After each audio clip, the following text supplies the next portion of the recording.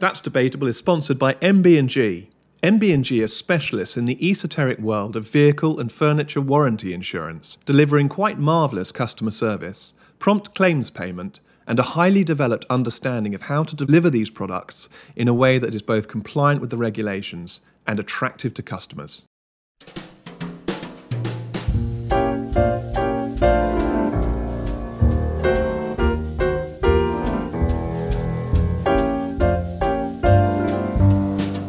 Hello and welcome to That's Debatable, the weekly news podcast of the Free Speech Union. Morning, Ben. How are you doing? I'm all right, Tom. How are you? How's your weekend? I had a great weekend. I ended up joining the March Against Antisemitism that went through the centre of London yesterday, and it was absolutely fantastic in terms of the vibe, the atmosphere. It was very, very relaxed, very, very friendly. A bit squashed at times because I think, based on the latest numbers, I think there were 100,000 or maybe even over. I was actually marching alongside one of our staff members, Tim, and he obviously knows how these numbers are done and what numbers to rely on, what numbers not to rely on. He said you need to listen to what the police say. You need to wait for what the police estimate of the number of people on the march is, and that's your best guess. So, it's ranged from 60,000 to 100,000 or so. But it was a great day out, actually. I should give a plug. Actually, we did an episode with Tim months ago, didn't we? Earlier this year, on all of these questions of public order, but in the context of the coronation and the arrests of the Republic protesters who were held for most of the day, weren't they? Or a bit longer, in fact, perhaps some of them. But I'd go back and listen to that. He's had a long career in the police before coming to work for the Free Speech Union, and is our go-to expert on public order questions. So yeah, go back and find that one. I might listen to that one again. Actually, that was a really interesting conversation. Well, the numbers reminded me of. I was saying to someone earlier that it's a bit like the historiography of the Wars of the Roses, which I remember from A level, where you have all of the chroniclers saying, "Oh yeah, there were definitely 100,000 people at this battle," and then modern historians saying, "Well, no, there were about 20,000 or something." And somewhere between the two extremes, you find the real number. But it was fantastic to see how big the march was. Actually, because the other ones have been relatively small, hasn't they? Yeah. Well, the other ones had really been rallies regarding releasing the hostages, very focused on that very particular issue. There was one in Trafalgar Square, and there have been a couple of other meetings. But this was really, after what we've seen on the streets of London, zooming in really on what we're seeing here in Britain, the anti-Semitism, which has gone up 1,000%, which is tenfold. I always prefer to use the number of times it's gone up. I find that's more intuitive, but it's gone up tenfold since the 7th of October on the streets of Britain. And really to see all sorts of people there. There were Iranian flags, there were Indian flags, there were Palestinians on the march, there were Jewish people on the march, obviously. And a lot of people said, to me, came up and said, "Oh, are you Jewish?" And I said, "No, I'm not." And they said, "Thank you for your support." And I thought, well, it's not really yet great, but actually I rather feel it's a privilege and in many ways a duty when we're seeing this level of anti-Semitism on the streets to be on the march and to be sort of getting out there when you can. Not everyone can, obviously, but when you can, get out there and show that you really are going to stand up against this dreadful thing of anti-Semitism, which doesn't stop at Jews. I think that's been the thing I've learned the most over the last few weeks. It doesn't stop with Jews. It goes on and on. Absolutely. I saw Peter Tatchell posted that he was there holding up a similar sort of banner that he tried to use on one of the Saturday protests a couple of weeks ago or something like that, saying, "I stand with Jewish people and with Palestinians against all hate and violence." And it's noteworthy that the organisers of the march yesterday, on Sunday, had no objection whatsoever to him doing that, whereas the organisers of the march on the other side wouldn't allow him to proceed with them, which tells you something. Well, the BBC, again, was a bit of a distraction, I think, Ben. The two things that they did, I mean, obviously they had that not allowing senior members of staff, so applying the normal rules actually for processions and political meetings, they applied to this march rather than treating it as they might have treated the Pride March and others, and saying, well, anyone can go on it. They said no, senior staff and factual reporters and news reporters shouldn't go on it, and that really was once again a bit of a shooting themselves in the foot, because honestly, as I say, it wasn't just Jewish people, it was Palestinians, it was Iranians, it was Indians, it was all sorts of people on that march from every nation. And to say, oh no, it falls into the category where we can't have the factual news reporters on the march was disappointing. And the second thing that struck me on that, Ben, was I looked at the numbers that were being reported by the BBC, and it said on the headline, it said thousands march in London. And then the first line, it says tens of thousands. And then in the third line, it said 100,000 have been reported marching. And the day before, the headline for the pro-Palestinian march had been tens of thousands have gone march. And you think, well, again, it's subtle. And it was because I was looking for it. So maybe I'm seeing what I'm looking for. We have to allow for that. But I still think these little things where the numbers are being reported, underestimated for the march in the headline, or at least not the full picture in the headline, versus what they're saying for the march before. These little things, they're drip, drip, drip, aren't they? The BBC is just in this hopeless muddle, and we spoke about this in the with the story of Gary Lineker and so on, that I get completely if it's the BBC's position that no staff can go on any protests or demonstrations or marches of any kind, full stop. I think that would be a reasonable view for the BBC to take, given its unique position or supposed position. Consistent. It would be consistent. That would be completely fine. I also that wouldn't raise my hackles on free speech grounds if they said to all protesters, all presenters, you cannot express your personal political or philosophical opinions while you're employed by the BBC. Again, I think that would be reasonable. But what seems to me intolerable is the position we have now, where some staff can go on some things, some staff can say other things, some presenters have special conditions, others don't.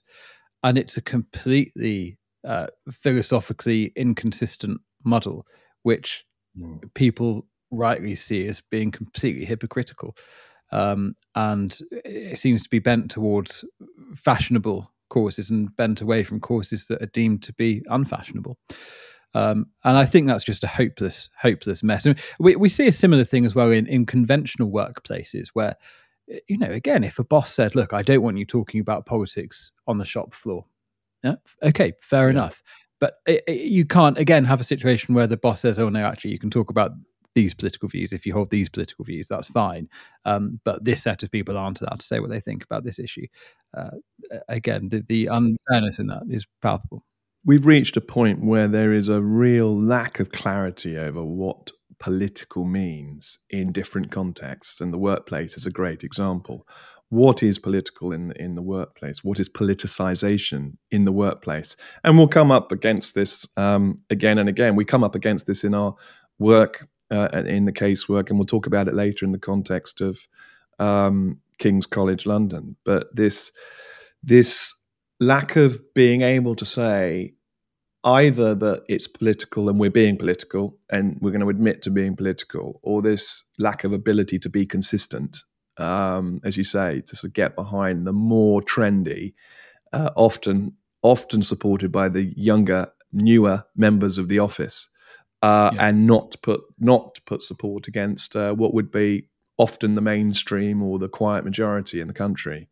And it's just an inability to see it, which is so frustrating, isn't it? When we see it from the outside.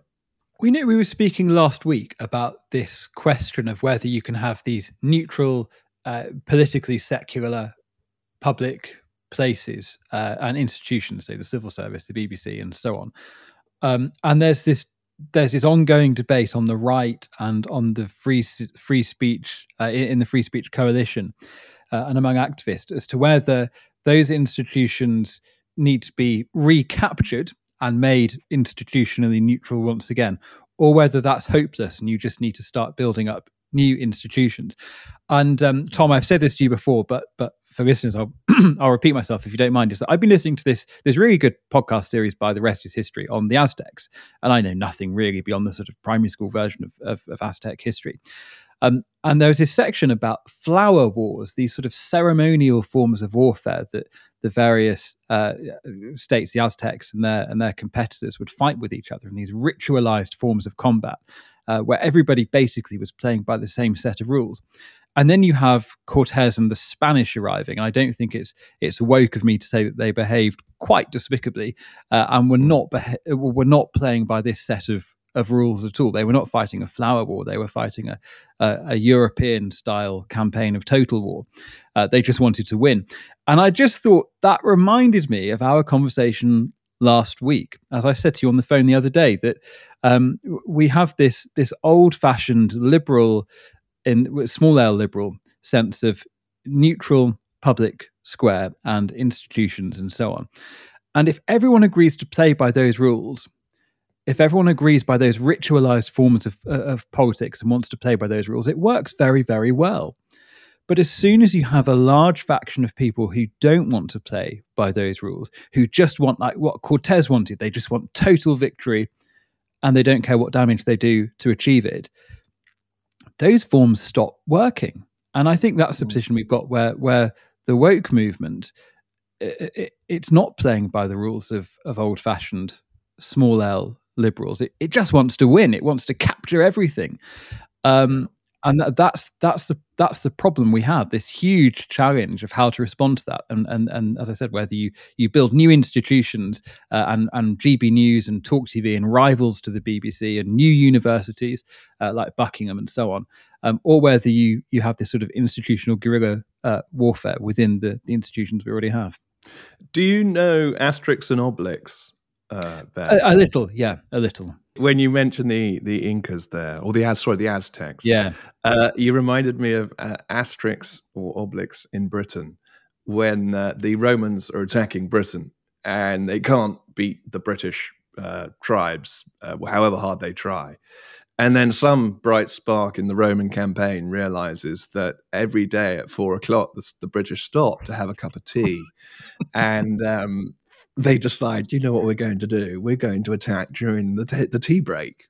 Yeah. And as a result of this, you get all of these wonderful drawings in the Asterix and Obelix book where they go that the Brits are going, oh, well, that's a bit off, attacking during tea time. But it works because the Romans have broken all British convention by attacking them during tea time. Now, for anyone who's not in Britain, I want to make it clear that Britain doesn't stop at 4 p.m. every day for a cup of tea and a slice of cake. A good part of it might, but not generally in the workplace, and certainly not, I don't think, in the army. However, it's exactly the sort of same idea that the games, the rules of the game are going to be applied differently by the ruthless Romans in this case. But I actually went back and did something slightly different after last week's conversation, Ben. I went back to what David Starkey had said about constitutional change since the new Labour government came in. And he was saying, a lot of people are talking about we need new ideas. We need new ways of looking at it. He says, no, we don't. That's wrong. We had the right ideas of freedom well established in Britain, and they came out of the Middle Ages in particular. He's very clear on that in his view. It wasn't after the Middle Ages. It was from that time that ideas of freedom and all of those things that we took for granted have been rolled back since the quangocracy in particular, since devolution, since the destruction of so many things that have taken a long time to get into the right kind of balance. And his point is we need the old ideas. We don't need new ideas. I don't know. I think you might have spoken just before he made that speech, actually, Ben. Yeah, at the Freedom Association, I did. You know what? I agree with that, but perhaps not in the way in which you might expect me to. In that there is throughout history, you have people in all sorts of different societies who don't like the way things are going. So I would put myself in that category with respect to modern Britain. I'm sure many of our listeners would agree. And one of the solutions to this problem is, as Starkey says, is to reach back to a golden age, or I mean, at this point, even a silver age would be pretty good going, and to try and fumble your way back or inspire your way back to those values. The trouble with that, with a sort of historian's hat on, is that once you start to examine that sort of golden age thinking, I don't want to reduce what Starkey's saying to that level. I don't think it's that simplistic. But the problem with that kind of thinking, when people do say that sort of thing, is that these golden ages tend to evaporate a little bit under close examination. But as a campaigner rather than a historian, what's so powerful is the idea of a better past. And whether it's true or not, whether it's partly mythical, whether there's a grain of truth to it, the idea that there was Anglo-Saxon liberty before the Norman conquest, that's an immensely powerful idea that produces all sorts of very socially desirable results in the long run. Now, the historian, the cynic, would then say, well, actually, looking at Anglo-Saxon Britain, huge numbers of people, hundreds of thousands of people, were kept in a condition that's basically slavery, and the Normans put a stop to it. And life might have been all right if you were a powerful nobleman, and blah blah blah. We know all these arguments, but nonetheless, the idea that there was a better past can inspire a better future. So, in a slightly elliptical way, I am agreeing with Starkey there. I think he was very controversial in all sorts of ways. In particular, his view of sort of the feminization of society. But one thing he said, which struck me, was that Brexit's utterly failed because Brexit was meant to bring back control from Europe, bring back sovereignty from Europe, but it's achieved absolutely nothing. And I would disagree with him on one part of that. I would say what Brexit's done is it's revealed that the British state was not in a place anymore where it was capable of protecting those freedoms. And in some ways, it's that idea of the tide went out. Once we tried to bring back control to Westminster, we suddenly realized we couldn't, or we realized that so much had changed in the civil service that those freedoms, and in particular, the stuff that we care about, freedom of expression, are not what they used to be, not without wanting to be sort of sound a bit like nostalgia, which is never what it used to be. And I feel that was actually a good win from Brexit, is that it kind of, the scales fell from our eyes and we realized, we really do have a problem. But I do love that view of history, of the way it resonates into the collective cultural mind of a people today by having the past. And it in and of itself, even though it's just a glimmer, and probably an overemphasized glimmer, it has an impact and an important cultural impact.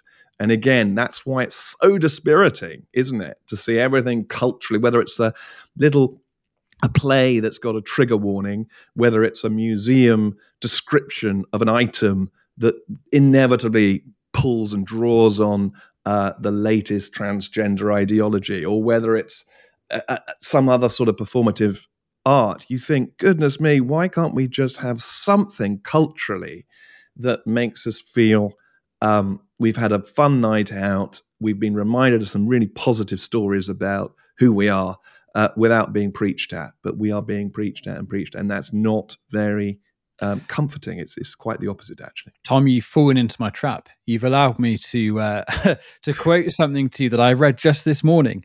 I'm reading this really interesting book called 428 AD, and it's basically a tour of Europe and the Eastern Mediterranean in the year 428. And there's a line that quotes an Egyptian abbot, and he is lamenting that he has any knowledge of the pagan past, and fears that this knowledge of the past is contaminating his spiritual progress. And he says, "I remember the pagan poems and relive heroic battles. If these visions continue to deceive me, my soul will not be able to aspire to contemplate heavenly things. Therefore, I cry every day so that these images might disappear." Now, if that is not a statement of a woke activist, I do not know what is. In Egypt. Yeah, Egypt lasted for 4,000 years, didn't it, as an ancient civilization? The weird thing is that their pagan beliefs go on for an absolutely incredible time. But then it becomes all Christian desert inhabitants seem to go down this path of asceticism and really extreme sort of spiritual sacrifices of various kinds, and people living on top of pillars and all that sort of thing. But I just thought, here again, you have. So I'm casting the new Christian faith as the woke movement, as the intolerant new religion. But that intolerance of the past and the sense of the past as contaminating the moral progress of yourself and your society. I mean, don't we see that in these debates about Winston Churchill or the Victorians or whatever? It's that same sense, isn't it, of moral contamination and wanting to cut the past adrift. And there's nothing being offered up that is as compelling. There's nothing that's being told to us or offered up that will be as compelling as the image of Admiral Lord Nelson on the ship at the Battle of Trafalgar. Well, the difference, the difference between the Christian, the early Christians and the woke movement is that Christianity obviously does offer a moral view, whatever. I mean, there'll be many atheists listening to this, and I'm a agnostic myself, but it does offer a fresh moral universe and a moral system, whereas I would contend, as you just have the woke movement does not offer that. So there are interesting parallels, and you can, as with any historical analogy, you can overextend it into the point of nonsense. But I just read that this morning, and I thought, bloody hell, that is a statement that could have been written in 2023. I love the fact that what you do for your leisurely Monday mornings is read an ancient Egyptian Daily Mail. Most of us are picking up our iPads and such like. You're picking up your papyrus, you're unscrolling it, and you're reading what's happened in the Cairo Times. What can I say? A very strange man. Yeah. Well, we had a really important event last week, though, didn't we, within the Free Speech Union, which is probably worth talking a little bit about. It obviously relates somewhat to what we've been discussing. But what you were at the discussion we had on getting the balance right, free speech and the right to protest in the current moment. How did you find that discussion, and what struck you, Ben? So it was a panel of very eminent lawyers, and whenever eminent lawyers really get themselves going, I end up feeling like a dog watching the tennis. But the one point that really stuck with me was in the audience Q&A afterwards, and as well as a great panel, it was a great audience. It was Alan Sokal of the Sokal Hoax asked this very ideologically pure question about isn't the answer to bad speech more speech? So that is straight from the liturgy of small L liberals and freedom of speech advocates. It's the kind of thing that I might say on the TV or whatever. And Natasha Hasdorf, who was speaking, and she's made a public profile for herself in the last couple of months commentating on this issue. She's a barrister. And she said, well, the trouble with that formula, and I'm paraphrasing, I think the clip of this actually is on social media, so go and see it in her own words. But the trouble with that is that formula really just breaks down if, for instance, she gave the example of a Muslim majority school where she'd done some work a decade or so ago, where teachers aren't equipped to combat the bad speech, the Islamist extremist speech, with good speech, or where they're too afraid to, or where the level of indoctrination is such that people growing up in an area that is majority Muslim in Britain, that's isolated from the wider culture, they'll just never hear the quote unquote good speech. It just there isn't the space for that debate to take place.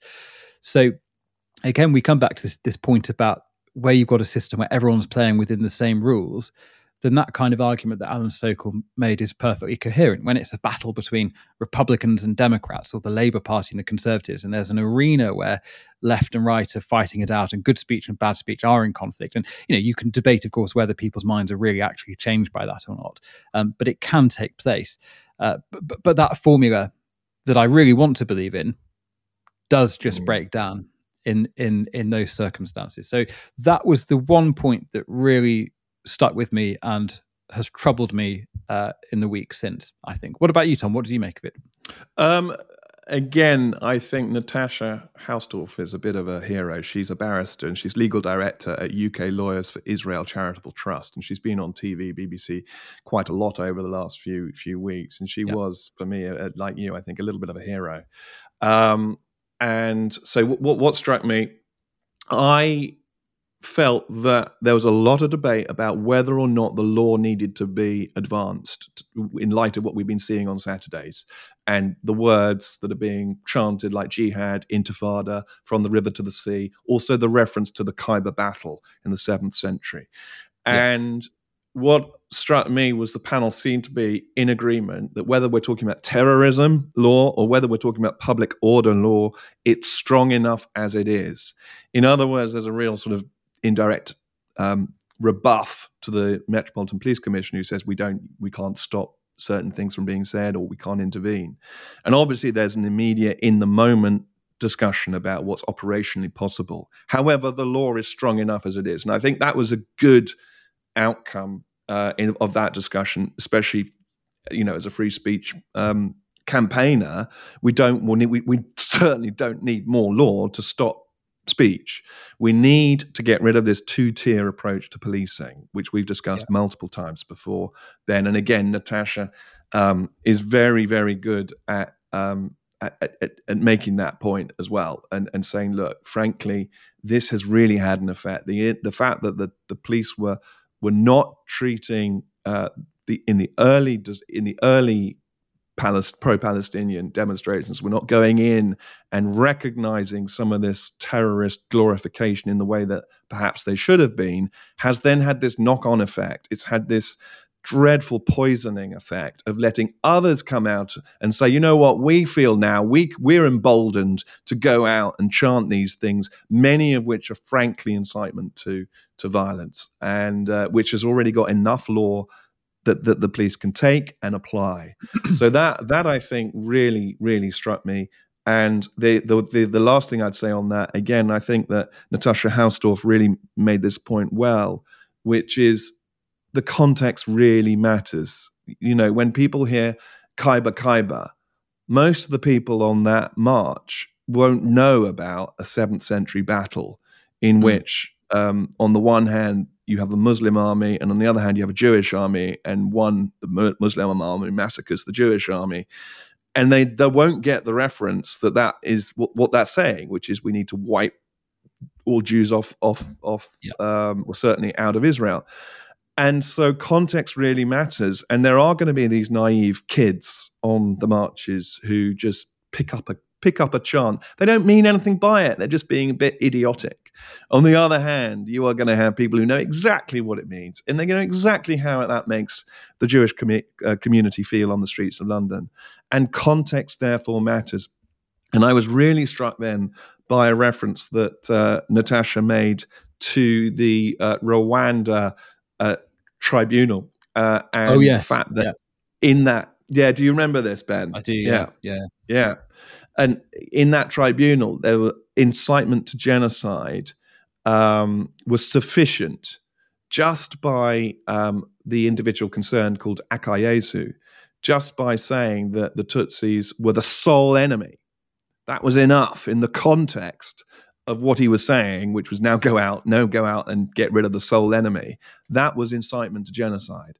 And so some of these past instances of what is incitement to genocide, what is incitement to terrorism, are very useful. And I thought that she brought up some really important counterbalances to some of the drier legal, but very, very important legal points. My gut feeling with all of it, and again, this is not the opinion of a lawyer. This is my gut intuition about how the British state actually operates.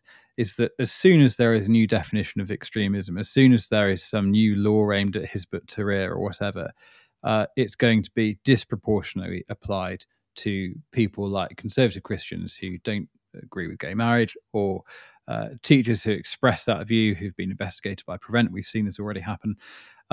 And that any expansion in that direction, as with all the powers the police already have, is going to be disproportionately targeted at people who legislators are not trying to capture. with it. Because that's just what we've seen with the two-tier policing, with the way Prevent actually functions, and the way conservative Christians are referred to Prevent. It just will not work as conservative MPs would wish it to. That's just the blunt reality that is how the British state functions. That when you look downstream from Parliament at the people who would actually be implementing and enforcing any new law on extremism, whatever that law might be, you've just got to know that it will be targeted at people who are not the concern at this moment. It's obvious, completely obvious to me that's what would happen. Well, again, Natasha Hausdorff has written a very powerful piece in the Telegraph today about her own personal experience just after the rocketing of the hospital in Gaza, and that whole fog of war moment. And there is a fog of war moment. Is it from Israel? Is it from Hamas? And of course, the BBC, as we've talked about before, immediately said, "Oh, Hamas has reported that it was from Israel," and that was the emphasis. And she was meant to be going on that day to talk about what had happened and provide alternative perspectives, and was bumped. She was bumped, and she tried to say, "Look, this is a really important moment for someone like me to be on air, providing another perspective in the midst of the fog of war." And she was told, "No, we're already getting the reports we need from on the ground," which, as we know, following that, I think the BBC had to come out and say, "Yeah, we shouldn't have been quite as definitive as we were." We said, I think it was, it's hard to see how it couldn't have been anything other than the IDF, and that was just absolutely awful thing to say in the knock-on impact that it then had for protests on the street and making people feel threatened. So she's a bit of a hero. This fog of war, I mean, in that case, the fog of war lasted for about an hour before it was clear that actually there was another strong possibility, which only became stronger since. Now, Tom, we want to talk about, we don't want to talk about diversity, equality, and inclusion, really, but we ought to talk about it because there's more of it. There's more of it. And this is at King's College London, isn't it? Where there's been another. It is. Yeah, it is. So it's this next level, isn't it, of EDI, where it's not just being rolled out in institutions, as we know, and as we know from our casework, but equity, diversity, inclusion is now being added to the requirements and the expectations of applications for promotion. And King's College London have now said that staff must now submit an application form. It runs to 8 pages, but one of those pages is entitled Inclusion and Support. And it's where the applicant has to lay out how they have supported equity, how they supported diversity, and how they've supported inclusion. And what's worrying is that the guidance lists working with groups such as Stonewall as an example of good practice. Now we know that it's not by any means as simple as that. And Stonewall's actually really rolled out this more extreme transgender ideology and has been rebuffed out of most government departments now. Yet still, this guidance is being rolled out and pointing people towards that and expecting people to look at that. So that was in our weekly newsletter this week. And I think one lecturer at King's College who claimed the manager were effectively asking him to campaign on Stonewall's behalf. That was Dr. John Armstrong. And so, it's just another version, Ben, isn't it, of this? Maybe it's the next stage, that everything you do, every next stage of your career, it's conditional upon, probably before your academic credentials and your, even before that, it's being looked at, and it's being used as a criterion, a core criterion of whether you can go to the next stage. There's no element of it being a test act like prescription on people. The idea that if you're a Catholic, there are certain professions you can't enter. But can I go back to the 5th century once more? Just it's a bit like after Europe is Christianized, there is still some sort of residual tolerance for some pagans in the Senate, for some pagan military commanders who are quite effective. But in the meantime, the temples are being smashed up, and it's pretty grim unless you're a Christian convert or from a Christian family. And that there's an element of this to it as well, where it might be that on a faculty or in a department, there's one sort of conservative dinosaur who's sort of tolerated and a bit of a joke, and is allowed to sort of continue with the proviso that everyone knows they'll be retiring in 5 or 10 years, and so the mission will continue after they have gone. That's what it feels like. And this is just another way of making sure that the new replacement generations coming through get what the creed is. And the idea that in applying for a job you've got, or for a promotion, you've got to put in a statement of faith, basically, is so abhorrent to the university tradition. And again, we're back to this question of institutional capture, aren't we? We really are. There was an interesting side comment that was made in the weekly newsletter that made reference back to Professor Alan Sopel, who you've already mentioned, Ben. Yes. So far, he was the one who asked that question at our event last week on protest. But he mentioned in another session called "Is there a left way back from woke?" He said, and it's very closely related to what you're saying about the new incoming class of he calls it the PMC, the professional managerial class. And his point is that they use woke ideology to portray themselves as virtuous defenders of the oppressed. But what they're really doing is serving their class interests. And he set out 3 ways in which the PMC, the professional managerial class, are serving them. First of all, the upper stratum is authorized to regulate the speech, behavior, and even the thoughts of the working classes and the people who are lower down from them in downstream in the hierarchy. Third of all, so I'm going to jump to the third one next, the lower strata of the professional managerial class, they get sort of a psychological compensation to feel morally superior as well as educationally superior by virtue of the woke ideology. So there's this upper strata, it keeps them in place. The lower stratum, they're made to feel morally superior. And then the middle idea he had is that the woke ideology is like a trump card or a political litmus test for intra-class competition for jobs and influence. So there's the top, the bottom, and then there's the sort of moving between layers of the classes. And this is it. This is the political litmus test. This is the trump card. It's looked at, and he made this point, that your EDI credentials are looked at before your research and before your teaching. Yeah. And when you were saying what happened when Christianity came to take over from the paganism, I thought it really feels one way, doesn't it? Once you've said this is now the way, the sort of the shibboleth, the way that gets you through the gate, yes. Before you know it, those positions are going to be filled out with people who are utterly they're radical adherents, fanatical adherents to the new way of thinking, the EDI way of thinking. So there's no going back. And what happens in that kind of culture is that you get some people, some extreme outliers who are very powerful and very wealthy, and they're able to survive this tide because of their extensive resources and social capital and so on. And that's a description of J.K. Rowling, isn't it? It's somebody who has been phenomenally successful and obviously could not deserve that success more. And although she contends with a huge amount of vitriol every single day, she is able to survive this tide because she's not depending on somebody to employ her or promote her or so on. And so we've got to a position where the sort of far left have destroyed the rights of ordinary workers to express their views, ordinary workers of whatever social class.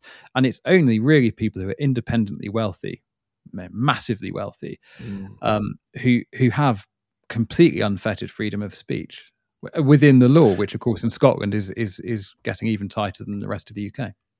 There is another way around this, which wouldn't have been around in quite the same way, I think, back in the 3rd century. I love the fact everything goes back to the 3rd century. Sorry, apologies. Or the 4th Apologies century. to our one remaining listener. Thank you for bearing with us. At this juncture, if you've made it, to this point. Yeah, right. Which is that you can now start your own business. You can become more entrepreneurial. Now, there are still restraints around that, suppliers in particular, who if you're supplying, if you go into the food business and you decide you want to supply a major supermarket, nowadays a Tesco, a Waitrose, in this instance, it could be your climate credentials or as well as your EDI credentials will be looked at. However, there is perhaps at least 1 or 2 extra degrees of freedom if you start your own business and say, right, I'm going to run this in a non-woke way. And you don't even have to bang a drum about it. You don't have to go out and say, hey, I'm not being woke. I'm putting up a flag, unwoke. You just have to start your business, build your business, hire people, and remain silent on a lot of these issues. At some point, you're going to have a denouement, probably with 1 or 2 members of staff, or 1 or 2 suppliers. But you can be smart about it, maybe. So perhaps us being, in Britain, a nation of shopkeepers, maybe we need to continue down that track, a nation of entrepreneurs who can sort of swerve around the big corporates, because that's where the rot's really set in the public sector and the big corporates in the private sector. Well, if the nation of shopkeepers can beat Napoleon, I'm sure we can beat the woke movement. Which it takes courage. It does take courage. There's no way to segue on to our next item, so I'm just going to introduce it, Tom, which is Go for it. this investigation into the deletion of anti-indoctrination clauses for new schools. So, as listeners will likely know, schools have an obligation not to present politically contentious materials in a biased way. They're not allowed to indoctrinate their pupils. And yet, it has emerged that the civil service had deleted reference to this duty in the Department of Education in contracts between some academies. And we don't like the sound of that, Tom, do we? For all the reasons we've adumbrated already in this episode. Well, absolutely. I mean, to delete the anti-indoctrination clause, okay, it's a clause, it's wording in a contract, it's a funding agreement. Surely that doesn't matter. Surely it doesn't, people never read these things. Surely that's like terms and conditions when you're signing up to a new Apple contract. You've got 20 pages and you don't read it. Well, actually, it does matter, because this it's a school. It matters so much, doesn't it? It's just wild. And it's why you're getting money from the government. You're getting money from the government in order to teach children, and the anti-indoctrination clause really does matter. And I think what the example that I read was that our own chief legal counsel, Bryn, has seen a formal opinion from a case specializing in education law, which mistakenly stated that academy schools are not bound by the impartiality provisions of the 2014 regulations. And so it not only does it matter, but it's actually had real practical implications for what people feel they're allowed to do within schools and what they're not allowed to do within schools. So yet again, we're doing the detective work as to how we've got here. And one key strand is that there's a genuine understanding that there is no need to be politically neutral when teaching, which to me is bizarre. The good news at the end of this is that the government has made it clear that schools are, I quote, legally required to be politically impartial in their teaching, end quote, and they've blamed an administrative error for this. But really, this is a message that could not be more important for the Department for Education to be sending out to schools. So it's much to be regretted that this oversight, this error, or whatever has caused this has happened. Is this a big problem, though, Ben? I mean, I'm going to go back. I mean, obviously, that's a bit of a devil's advocate question. But is the problem something like the wording not getting in or the clause not getting in and saying you need to be politically neutral? Is that the problem? And if it had been in there, then it would have been fine. Or is the problem, going back to something we've also talked about, is the problem that the schools and the external providers just don't accept that this is political? And so whether the clause is in there or whether the clause is not in there makes absolutely zero difference, because those in power say, well, it's not a political thing anyway, so we're carrying on as we were. Well, this is the problem of relying on law to shape culture, and the philosophical question of whether law is downstream of culture or vice versa.